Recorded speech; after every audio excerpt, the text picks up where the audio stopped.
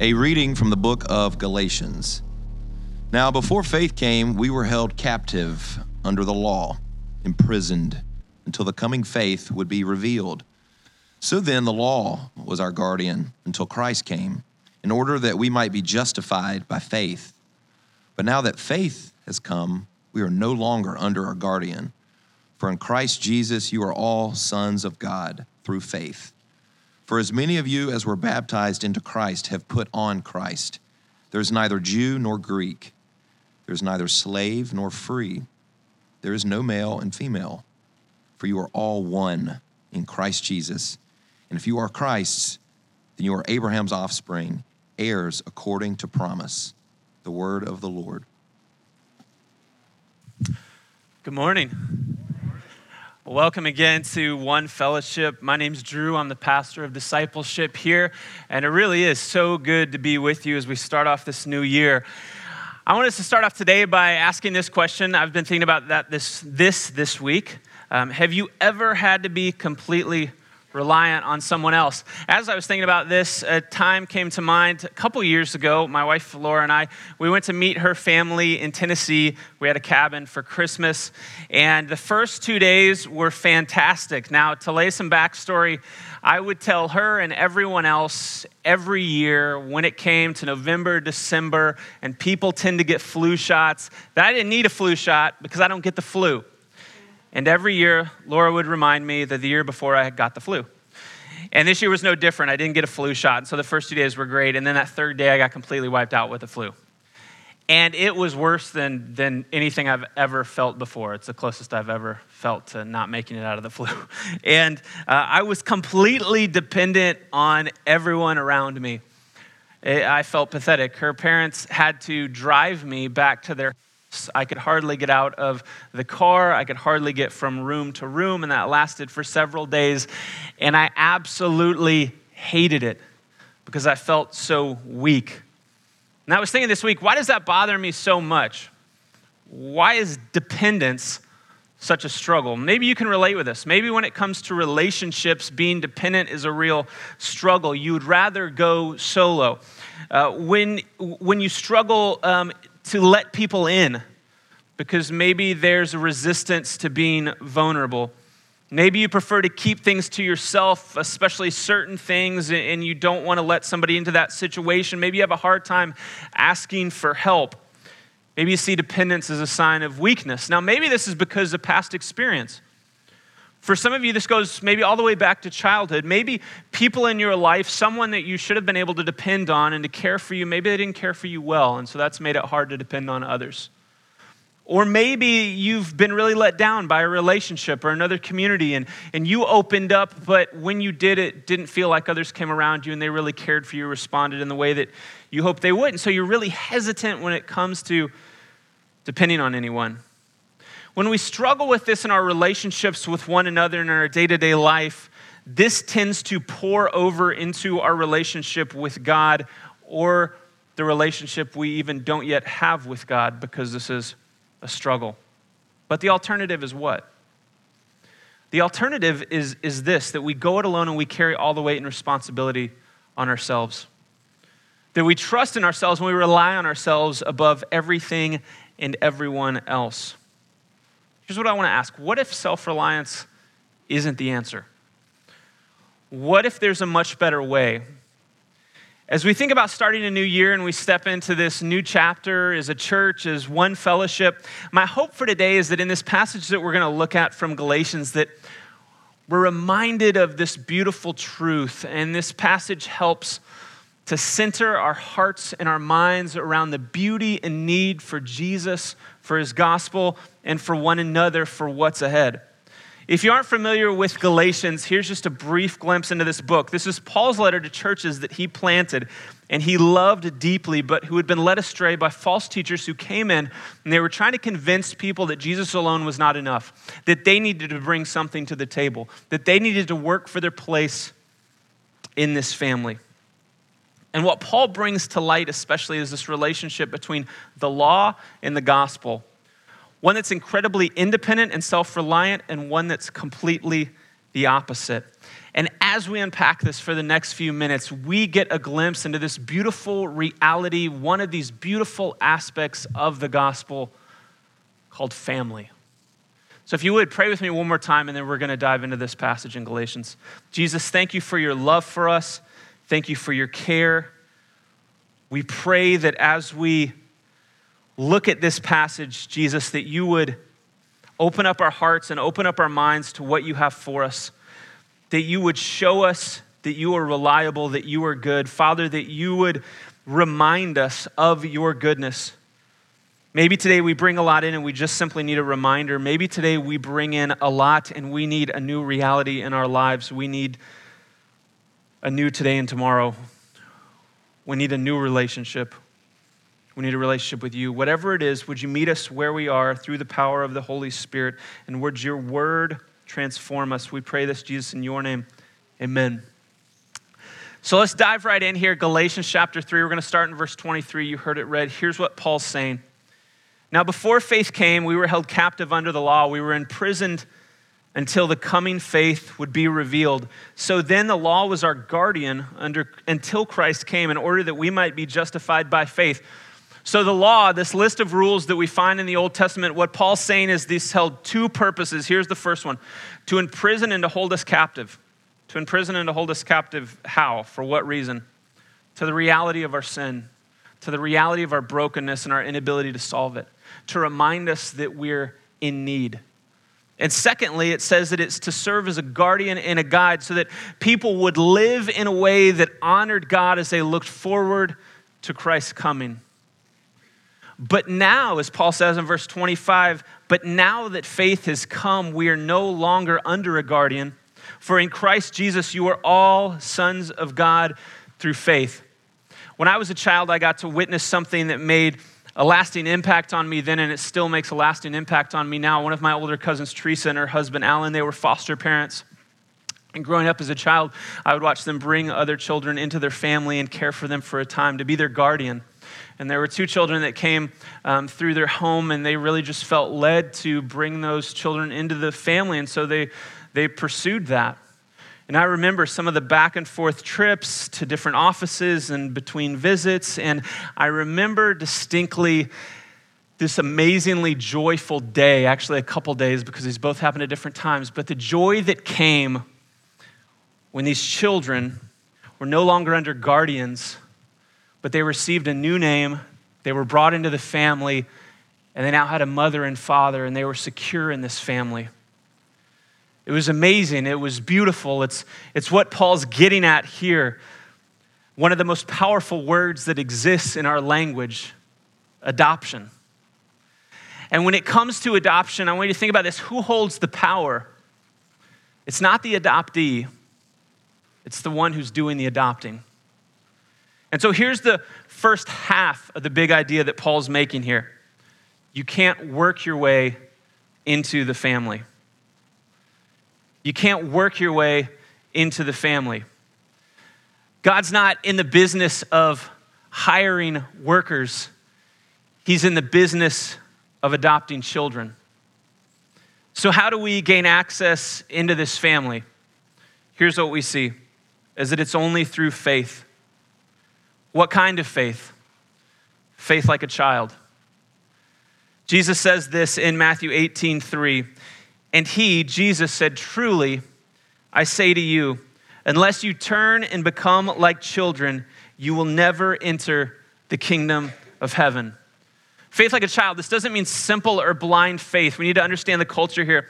In culture at this time, children were seen as very lowly because they didn't work and they didn't have anything to offer as far as provision for the family or anything to really add to culture. And so understanding that, what Jesus means when he says to come with faith like a child, here's what it is. A child would come with open hands knowing that they had nothing to offer. Trusting that who they're coming to would not turn them away and reject them, but would care for them. So what Jesus is calling us to is to come like children who have open hands, knowing that we don't bring anything to the table. That he's going to care for us, he's going to protect us, He's not going to turn his back on us. In fact, when we come to Jesus, it may be, hey, Jesus, what I do have to offer you is some of my doubts. What I do have to offer you is a past with a lot of brokenness. What I do have to offer you actually is a lot of pain and even anger and confusion. These are the things that I do have to offer you. But as I come, I'm trusting that you're going to receive me and you're going to care for me and you're not going to reject me. But we struggle with this because we can see dependence as weak. We live in a society that sees dependence as weak. This idea of you do you, go it alone, be your own person. We praise complete independence. But when it comes to the family of God, only the dependent, only the humble, only the needy, only the broken, only the weak are welcomed in. But when you are, here's what's amazing. You not only get new life in Jesus, which is absolutely fantastic, you get a new identity and you get a new name. That when you come into this family, you're no longer a spiritual orphan. And with this new identity comes a new reality that the world no longer says my name is my past, that the world no longer says my name is my faults, that the world no longer says my name is my failures, that my name is my insecurities. Instead, I am and forever will be known by a new name with a new identity as a son or daughter of God, fully loved and accepted, and no one can take that away from me. Isn't that good news? That's what we enter into, and it doesn't even stop there. Not only do we get this new name and new identity, we get a new family. We get one another, to care for one another, to walk alongside one another, to bear one another's burdens. You are all a part of this amazing family and the redemptive story of Jesus, that we're not going it on our own, that we're not on our own little mini islands to just try to make it through life, but you have one another. If you look around and see one another in this room, this isn't by happenstance. This is by God's provision and his plan. That you would be part of a family, that you would not be a spiritual orphan, that you would have a new name and you would have a new future and it would be absolutely secure. That no one can take it away from you, that nobody can touch it, that it doesn't matter what comes tomorrow, that it doesn't matter what you did in your past, that by faith, through grace of Jesus, you are a son and daughter of the King. And that's not changing. And that's the reality we live in. And over this family, we have a Father who absolutely loves us. Hear this. God the Father loves you. When he looks at you today, he doesn't see your past. He doesn't see your faults. When he looks at you today, he sees Jesus. Jesus, his son, who he loves deeply. And he loves you. For some of you, maybe you didn't grow up with the best example of a father. And so maybe that's created a bit of a barrier in seeing God as a good father. Instead, maybe you see him as a bit of a judge. Maybe you see him as a bit distant. But here's the type of father that we have inside of this new family of faith. We have a tender father who loves his children. Look at what Luke 1 says. Because of the tender mercy of God, giving light to those who sit in darkness and in the shadow of death, to guide our feet in the way of peace. We have a father who feels when we feel. Look at Jeremiah 14. Speak this word to them. Let my eyes overflow with tears night and day without ceasing. For the virgin daughter, my people have suffered a grievous wound, a crushing blow. And hear this, we have a father who never walks out on his kids. And we know that because he gave his only son, Jesus, to prove that. And he gives you the Holy Spirit that indwells in you and other brothers and sisters around you. And so when you feel like you're going it alone, remember that God literally dwells within you and he always will. He never walks out on his kids. This is a father who loves you. This is a father who likes you. This is a father who wants to spend time with you. One of the most meaningful things as a kid that I can remember is my dad would get off work at 4:30 p.m. each day and he would come home, and if it was nice outside, we would immediately go to the backyard and we would throw around a baseball, a football, or we'd shoot baskets. He didn't have to do this. He was tired, he had worked, but he wanted to spend time with me. And that meant so much to me because it shows that he cared for me. Here's the beginning of trust. Here's the beginning of reliance. It doesn't start unless we believe that a person actually cares for us. And in this case, it doesn't start until we believe that God actually cares for us, that we'll trust in him and rely on him. He does. His word holds true. So how is this all possible? That we can have a family like this. Here's what verse 27 says. For as many of you as you were baptized into Christ have put on Christ. There is neither Jew nor Greek. There is neither slave nor free, male and female, for you are all one in Christ Jesus. What Paul is saying here, we can't miss it, is incredibly countercultural. It was one thing to put Jewish people and Gentiles on the same level, but it was a completely another thing to put women and those who were slaves on the same level as men and those who were free during this time. So what is Paul talking about here when he says this? He's not talking about a genderless society. He's talking about salvation. He's talking about entrance into this family, this new family of faith, that it's not your works that get you into the family, that it's not your status that gets you into the family, it's not your last name, it's not the neighborhood you grew up in, it's not the title that you hold. The key in all of this is being baptized into Christ and putting on Christ. Not water baptism here, but salvation. Being baptized into him and putting on Christ.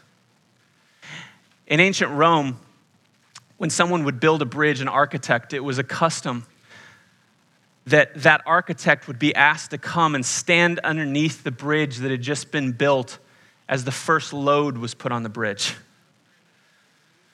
Better make sure you got some good craftsmanship, right? For this very purpose, to see if he actually trusted in what he had built or if it was going to crush him. Now, as you think about that, think about our life, because we built a bridge with our own life. It was a bridge built by sin, and we put on our guilt and brokenness. And this weighed down heavier and heavier and heavier. And just as it's about to crush us, as this load is so heavy and we're standing underneath it and we can't go anywhere and we're completely helpless, Jesus comes and he steps in and he says, let me take your place. You step over here to safety. I'm going to stand under this bridge in your place. And as the weight of our sin and the brokenness of our lives came crashing down on Jesus, he was completely crushed willingly on our behalf, completely broken. But because Jesus is almighty and because Jesus is God and because Jesus is good and because the Father looked down and said that's a good payment, Jesus overcame and he came out of the rubble and he came out of the brokenness and he overcame our sin. He overcame your worst day. He overcame your tomorrows. He overcame the mistakes of your past and he rebuilt this bridge with his very life. And it's this bridge of grace and he no longer asks you to just stand underneath it. Instead, he invites you over it into the family, God's family, to be forever a part of this family. And now any man, any woman, no matter your class, no matter your past, no matter your race, anyone, man, woman, a child, you are now invited into this family in faith by his grace. Whew, that's good news for all of us. Now you might be sitting there as I share that and you might say, yeah, but what about my past? Grace. No, but you don't understand. I deal with things where I have a tough time even looking in the mirror each day because I know what I've done. You don't know what I've done. Grace. By faith. Yeah, but, okay, I hear that, but what about the doubts that I have? Because I've got some questions. Grace by faith. I believe it's Tim Keller who says this. He says, it's not the strength of your faith, it's the object of your faith that saves you. Maybe you come today with very little faith. Here's the truth, Jesus is going to meet you there. Maybe it was tough for you to even walk in here today because you're really just struggling and you feel like you're hanging on by a thread when it comes to faith. Jesus will meet you over and over, time and time again. Once we've been washed clean through the blood of Christ, baptized into him, when the Father thinks about you, when the Father sees you, first and foremost, he sees you as his child.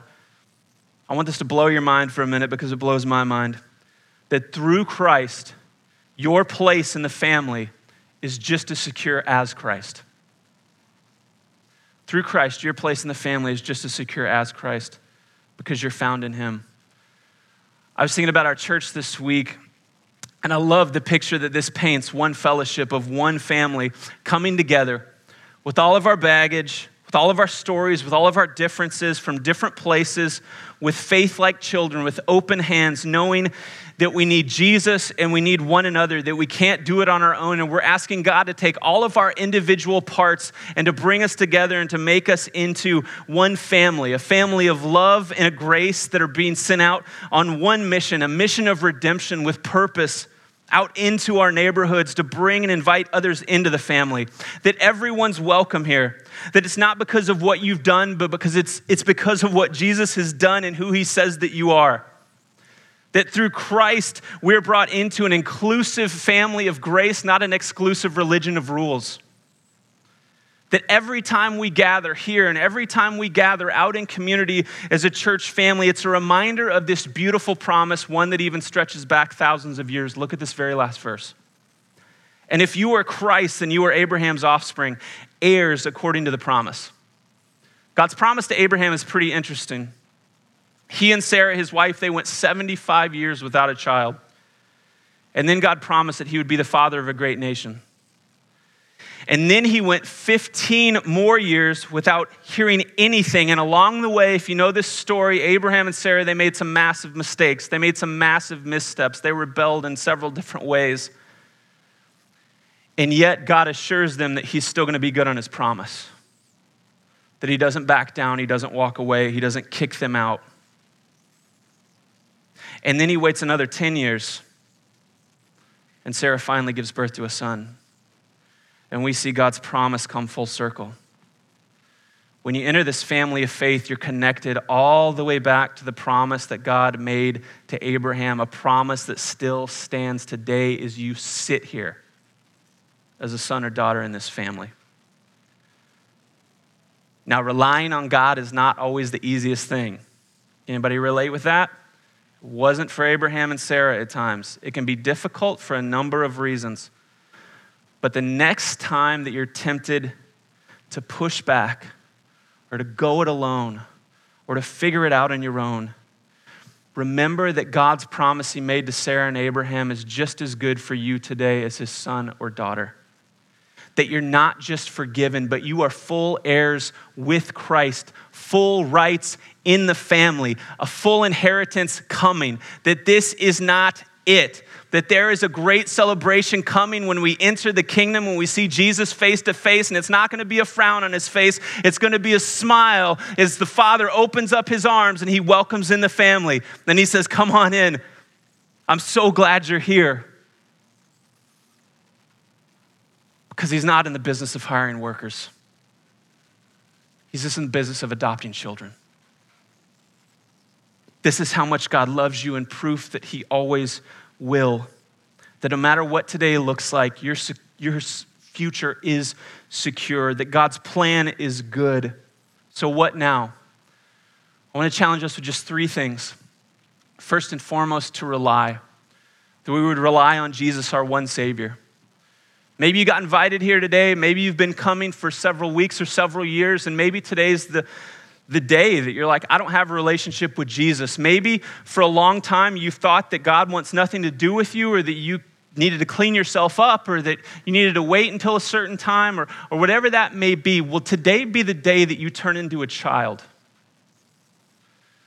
That you unclench your fist, that you open up your hands, that you give him your past, your brokenness, all of it, and that you receive his grace and forgiveness and new life.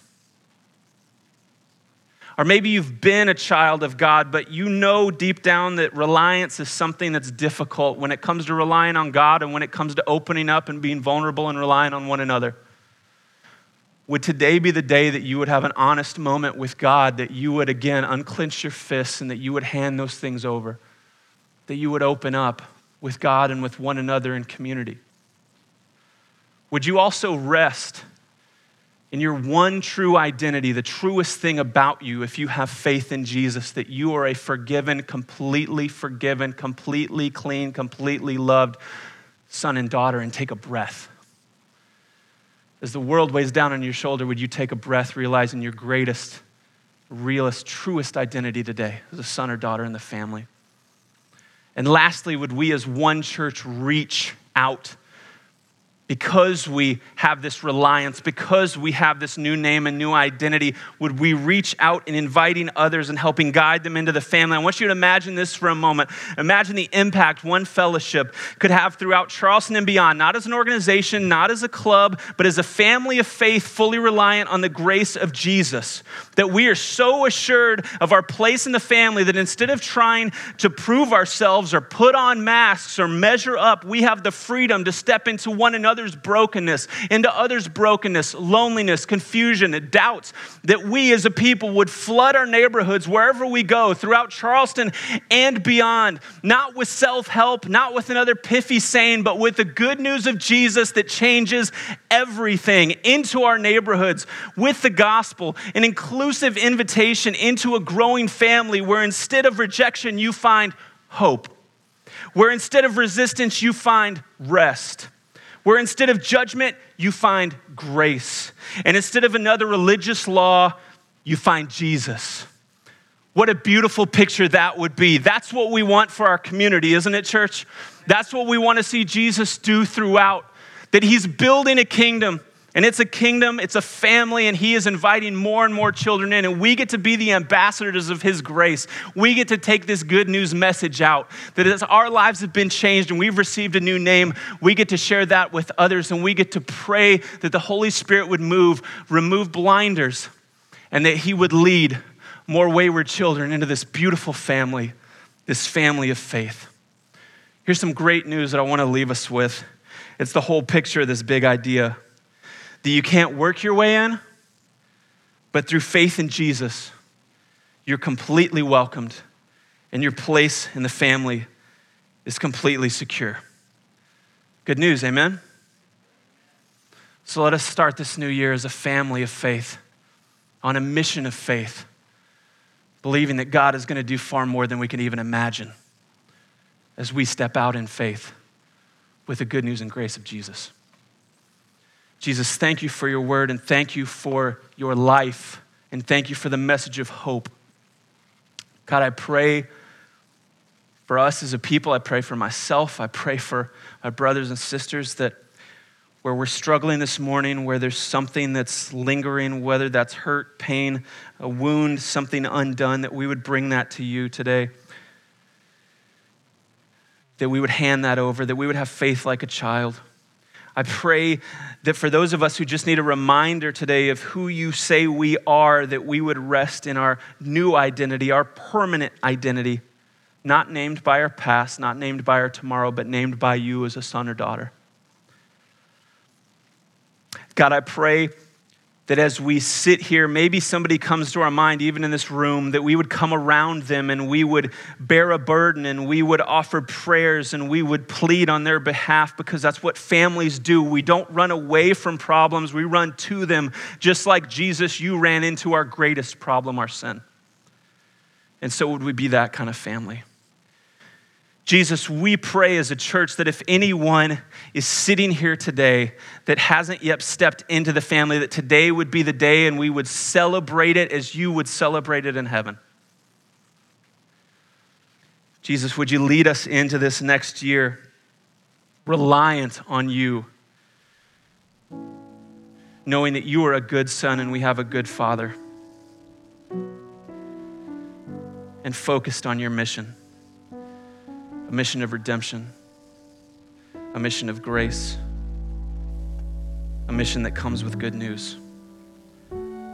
Jesus, thank you for the family you formed and the family you're forming. We pray these things in your name. Amen.